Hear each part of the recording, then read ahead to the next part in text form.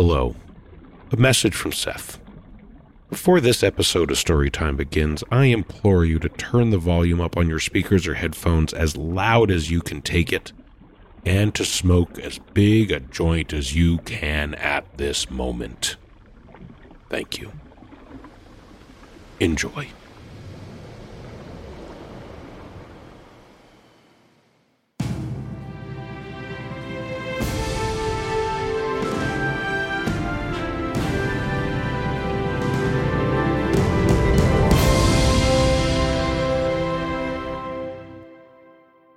Hi, welcome to Storytime with Seth Rogen.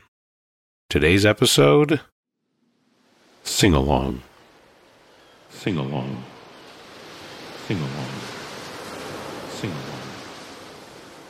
I'm always fascinated, where, work comes from, you know what I mean?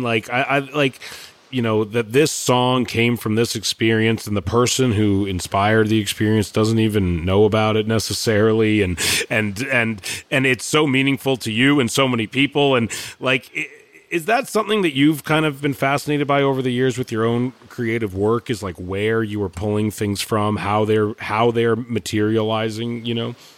Every songwriter I know has pondered this endlessly, and we don't know where they come from. We do feel like they're given to us. I smoke a joint and I pick up the guitar and I'm high as a kite and I'm very happy. And then I start fooling around and I see what comes. It's as if I'm standing on a hilltop going, yoo-hoo, anybody out there? And sometimes stuff comes. Why do you consider it one of the best songs you've ever written? Because it makes me cry. Good songs take you on an emotional journey. Yeah, a really good song takes you on a little emotional journey. And it does. Yoo-hoo! Anybody out there? I find myself looking at a computer screen, face to face, with David Crosby. And he's lying in his bed. So, David, thank you so much for having me. Here we are. You're laying in bed. This is always how I envisioned interviewing you. Well, it seems like a sensible place to be. It's the perfect place to be. David Crosby is a icon of the music industry. He was in the Byrds. He was in Crosby, Stills, and Nash, and Young. And he wrote dozens of incredible songs that are listened to and loved to this day. But if you ask him what his best song is, he has one answer. And today he will explain not only how he wrote that song, but why it is so special to him, and why he hopes it impacted not just him, but other people as well. One person in particular. This will get more specific. Let's let Dave start the story now. Story time. Story time, yeah.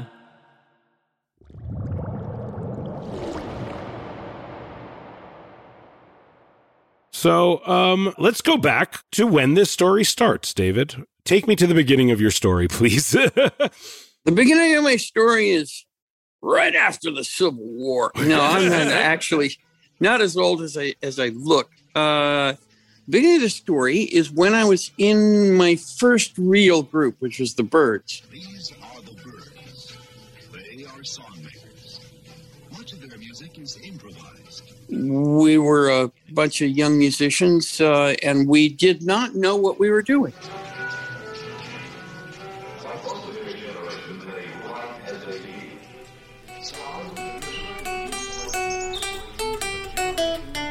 And when you say you don't know what you're doing, what do you mean by that? I mean, we didn't know what we were doing. The only one of us who really actually knew how to play was Roger McGuinn. Michael Clark had never played a real drum set. Chris Hillman was a mandolin player, not a bass player. If you had seen me, Seth, trying to learn how to play an electric guitar, it was absolutely hysterical. I had never played a guitar standing up with a strap before, posing with it in front of a mirror, trying to figure out how to hold the damn thing and play at the same time.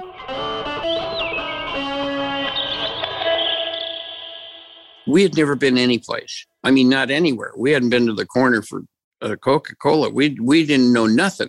And what year was this that you were starting? 1964. 1964. And explain as a musician what it was like to be making music at the same time as the Beatles. Well, Seth, it was kind of pathetic. I mean, we had Beatle haircuts, Beatle shoes, Beatle jackets, and we wanted desperately to be the Beatles. They set us up as being the American Beatles. And of course, we weren't anything like that. There was no answer to the Beatles. We weren't even in the same ballpark. They were the first group to go internationally huge. Wow. There were other people who were internationally huge before, Frank Sinatra, people like that from a different era. But this was the first group to crack it in pop music in the world. As a filmmaker, there's like popular movies, but I think a lot of filmmakers then when they're alone together are like, yeah, it's popular, but it fucking sucks. Did musicians also think they were really good? And was that like part of what was, we wanted to be them. Yeah, they were our total heroes. And why do you think, even though you didn't know what you were doing, you guys became successful right away? It's called Tambourine Man. It was a Bob Dylan song. It went from being a folk song to being a really good pop record.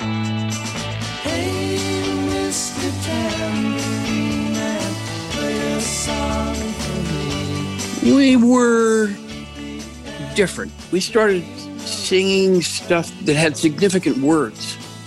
We started singing stuff that was intellectually interesting. We started singing stuff that was way, way, way out of the normal range of pop music. And that, I think, is the largest reason that we won. But we did win young and early. Of course, for us, that meant we all five of us bought Porsches. Some things never change. So there we are. We started getting gigs. And right away, early on, they gave us a trip to England.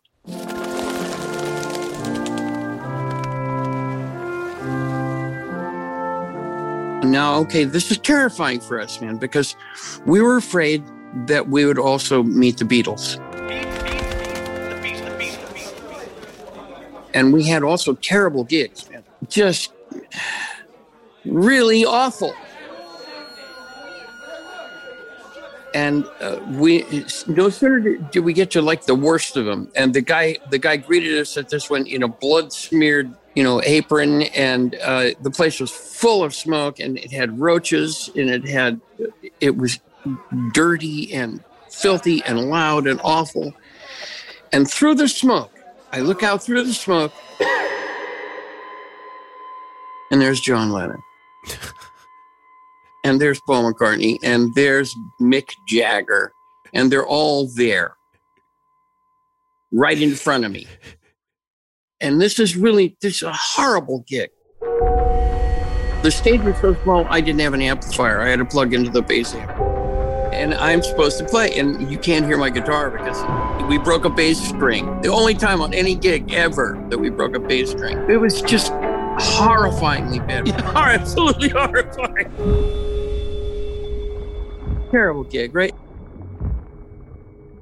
Imagine if you had to do like a scene in front of your favorite actor. Well, I have a similar thing that haunts me in that I love Bill Murray. He's like probably my favorite comedian. And one time he came to a charity show I did, and I actually met him backstage, and we hung out, and I made him laugh backstage, which was great. And then he sat in the audience during the show, and I had like an opening bit, and it completely fucking died. It could not have eaten shit harder.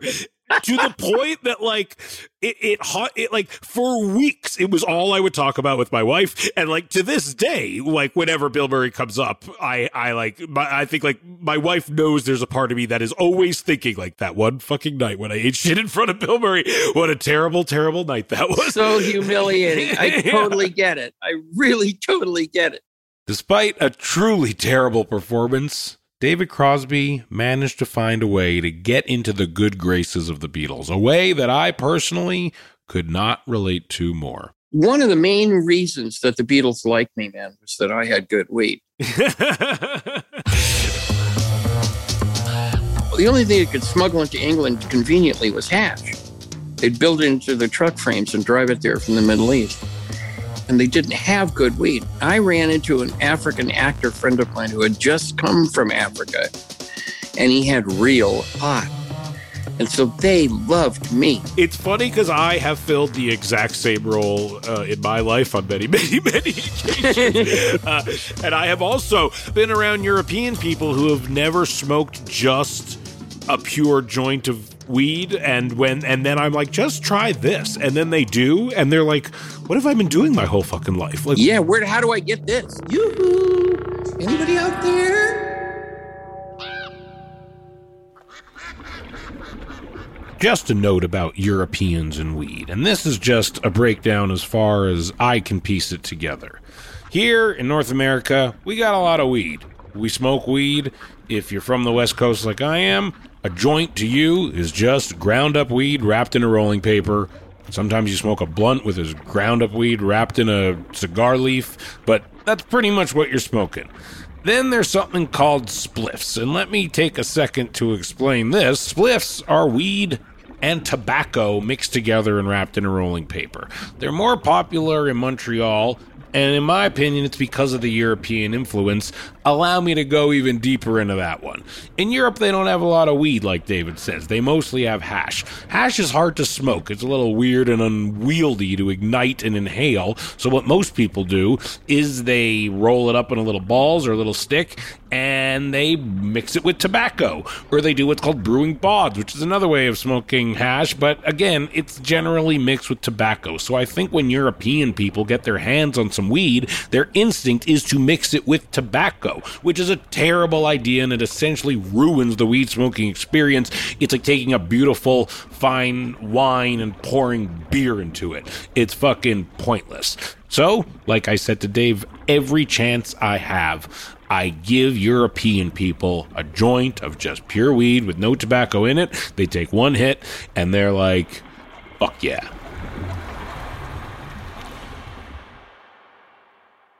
And so they loved me. They absolutely loved me. They said, all right, come on over and bring some of that. And we got to be friends. I went over to their houses for dinner. We had visited them in the studio, and it was like really good. They were doing Sgt. Pepper. Oh, no, no, no, no, no. I refuse to go. And that's right. And I'm so stoned. So stoned.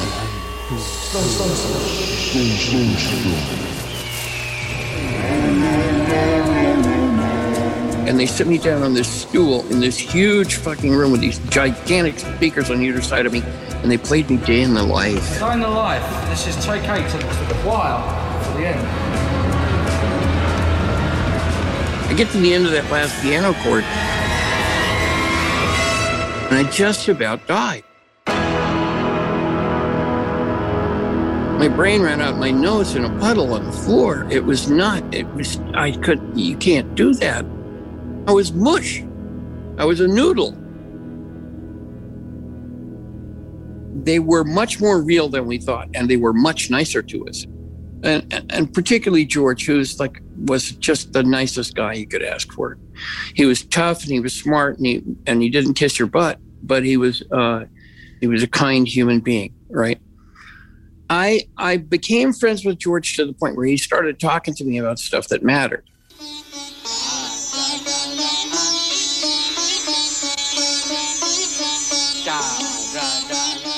I'd just been turned on to Ravi Shankar. Somebody gave me his record, and I had it in my suitcase, and I gave it to George. And that had repercussions. That created a lot of music. A lot of music. The practice of transcendental meditation, which is a simple, natural method. He goes to India because he loves Indian music, and he meets this teacher, right? The Maharishi, I think. The Maharishi Mahesh Yogi, him. And tap the source of a thought. This time seemed to be riddled with, like, gurus. There was a lot of question going on. There was a lot of people trying to find spiritual paths, trying to find other ways of thinking and doing. Many people, they're looking for an answer. They're looking for, Jesus, we get here without even an instruction booklet. We have no idea, what's going on. What's that noise? Oh, that's thunder. That's God. The gods are angry when you hear that. Okay, so what's the god's name? I'll tell you. I'll give you a list. I talked to him this morning.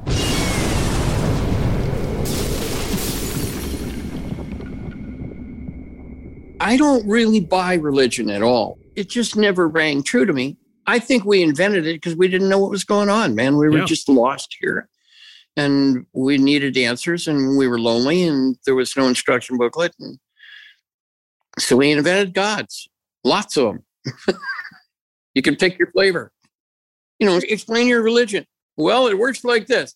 And you wind up laughing. You start laughing right in their face. And I wanted to tell him, take it with a grain of salt. Hell, I wanted to tell him, take it with a whole shaker full of salt. I wanted to say that to George. I wanted to say, be skeptical, right? And I couldn't because it was George. What did you think would happen? He would just be like, fuck you. How dare you tell me something? Yeah, I was afraid. Yes, I was afraid I'd blow the friendship. Yeah, absolutely. Because he was so valuable to me, man. The guy was, he knew everything that I needed to know. He was doing what I wanted to do. He was nice about it. He was like my hero. Yeah. So I couldn't tell him the truth. Yoo-hoo! Anybody out there? Well, so I wrote him a song. I wrote him a song called Laughing. And basically what it says is, I thought that I met somebody who told me that they knew what was going on, and were telling me that story. And I listened, but I don't really think that's the way it is. I think the wisest person I ever saw was probably a child laughing, playing in the sun. And I don't even know if George heard it, let alone was moved by it. But it generated one of my best songs. I don't think there's any question. It's one of the best things I wrote.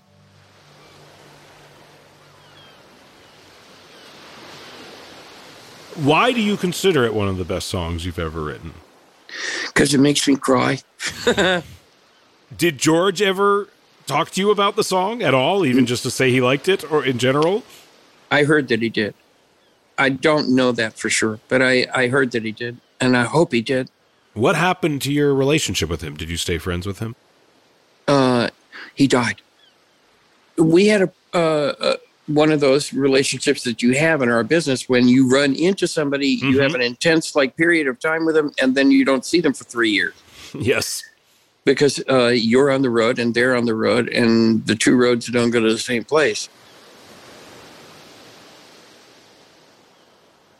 Yeah, I'm always fascinated with musicians, honestly, because, I was saying to someone recently, it's like, if there's a room full of famous people, the musician is always the most famous person in that room.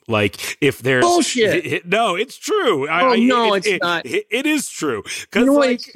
You actors always say that about musicians. And we always want to be actors, man. We always want to. But musicians have, I couldn't make 100,000 people show up to look at me. I just couldn't. You might be a little too soon. Maybe once, but not in multiple cities across the country. You know what I mean? And I have a theory as to why, and I think it's because sound is the first thing that most people experience. I think it's the first sensation most people have, and what musicians do is organize sound. It's in general a theory I have about creativity and art and what artists do as someone who just smokes a lot of weed and is creative a lot is I think part of what artists are doing is taking things that seem chaotic and organizing them through their own perspective. And like sound is something that we all experience and chaotically and organized from a very, from the womb. We hear our heartbeats, but we hear just like, a barrage of noises coming at us. And so when someone is able to like organize it in a really beautiful way, we like it a lot. We really love it. I think you're probably right. Yeah. I think you're probably right. I think that's a really great way to look at it. The music contextualizes the words and delivers them, makes you listen to them in a way that gets past most of your filters. Yeah. That's a powerhouse thing, man. It's very, very strong. And I think like sound is probably the first thing that scares a person. And so like, what is more comforting than someone who's able to not only like tame that beast, but like present it in a way that is beautiful and organized and predictable and nice and understandable. Yeah. And has some kind of emotional impact, man. Everybody feels a minor chord is a sad thing. We don't know why. We don't know why, but they do. It's a almost universal thing, right? So we've got an advantage. We've got a pipeline to your head, and it delivers stuff that's pretty crisp, and we can take you on those emotional voyages. I think it's the second greatest art form. I think film actually is the greatest one because you get to combine music with visuals and make something even bigger. Yeah. Allow me, if you would, to extrapolate more on this theory that I have. There's flavors.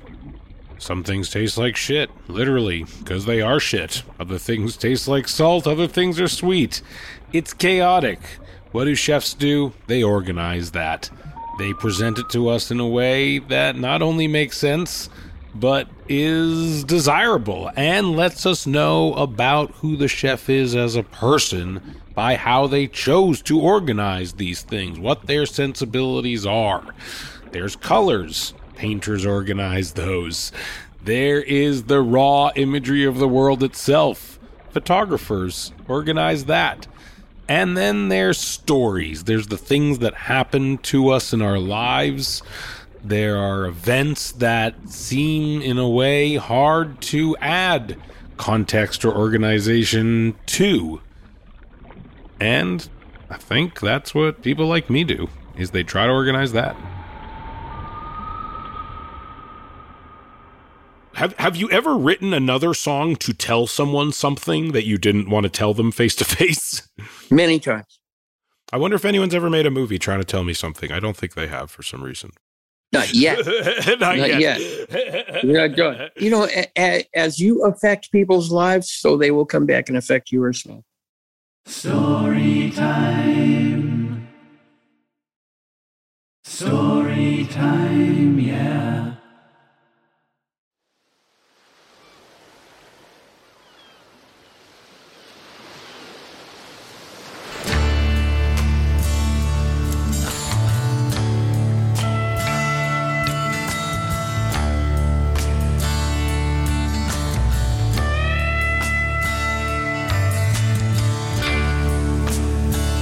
I thought I met a man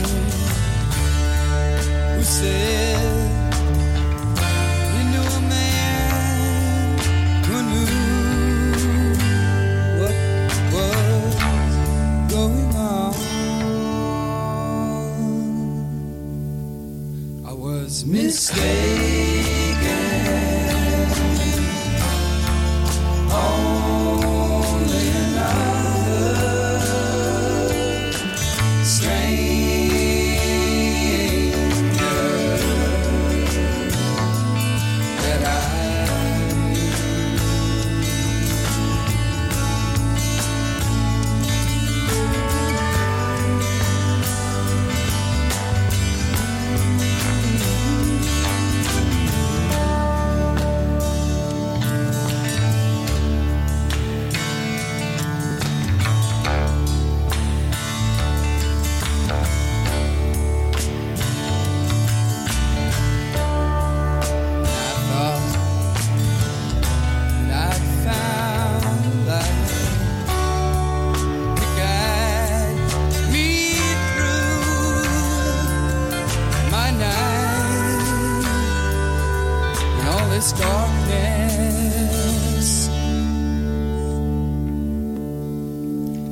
was mistaken. Only reflections of a shadow that I saw.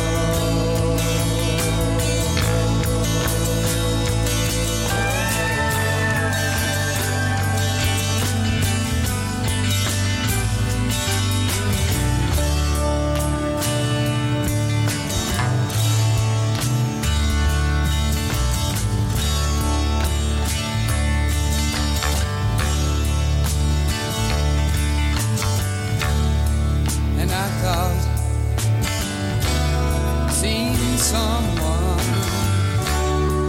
was seen at last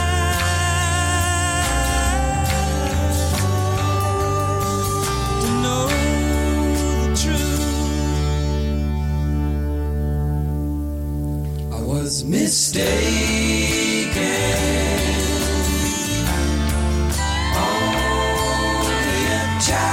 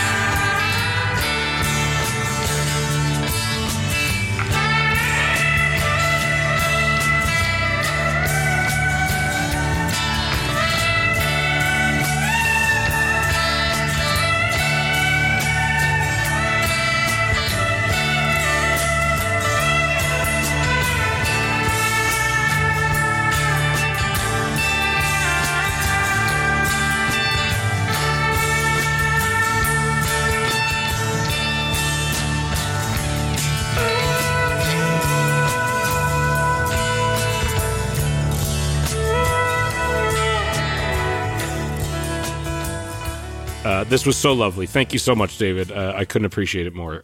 This was Jeff. so sweet. Yeah, thanks, man. I got you in bed on our first date, so thank God. All right, excellent, man. Take care. Okay, have a good one. Yoo-hoo! Anybody out there?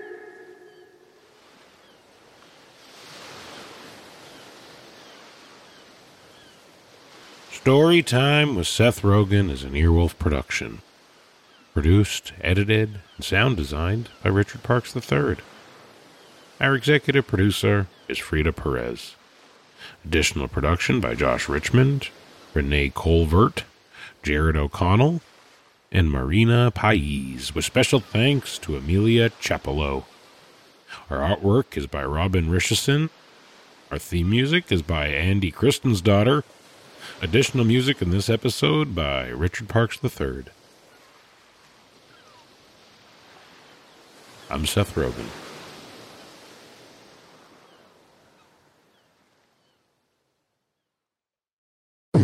Hi there, this is Mary Holland. You may know me from Happiest Season, or Veep, or The Woman in the House Across the Street from the Girl in the Window, or you may know me as Janice Cramps. Huh? I want to wish Comedy Bang Bang a happy 15th anniversary. Wow, 15 years old. Comedy Bang Bang is about to get its driver's permit. I'm so excited for it. And I'm, really grateful because Comedy Bang Bang has brought me so much joy as a listener and a performer. And I'm just very grateful for this community that we have in Comedy Bang Bang. You can hear me and a lot of other very funny people on Comedy Bang Bang wherever you get your podcasts. So what are you waiting for? Tune in.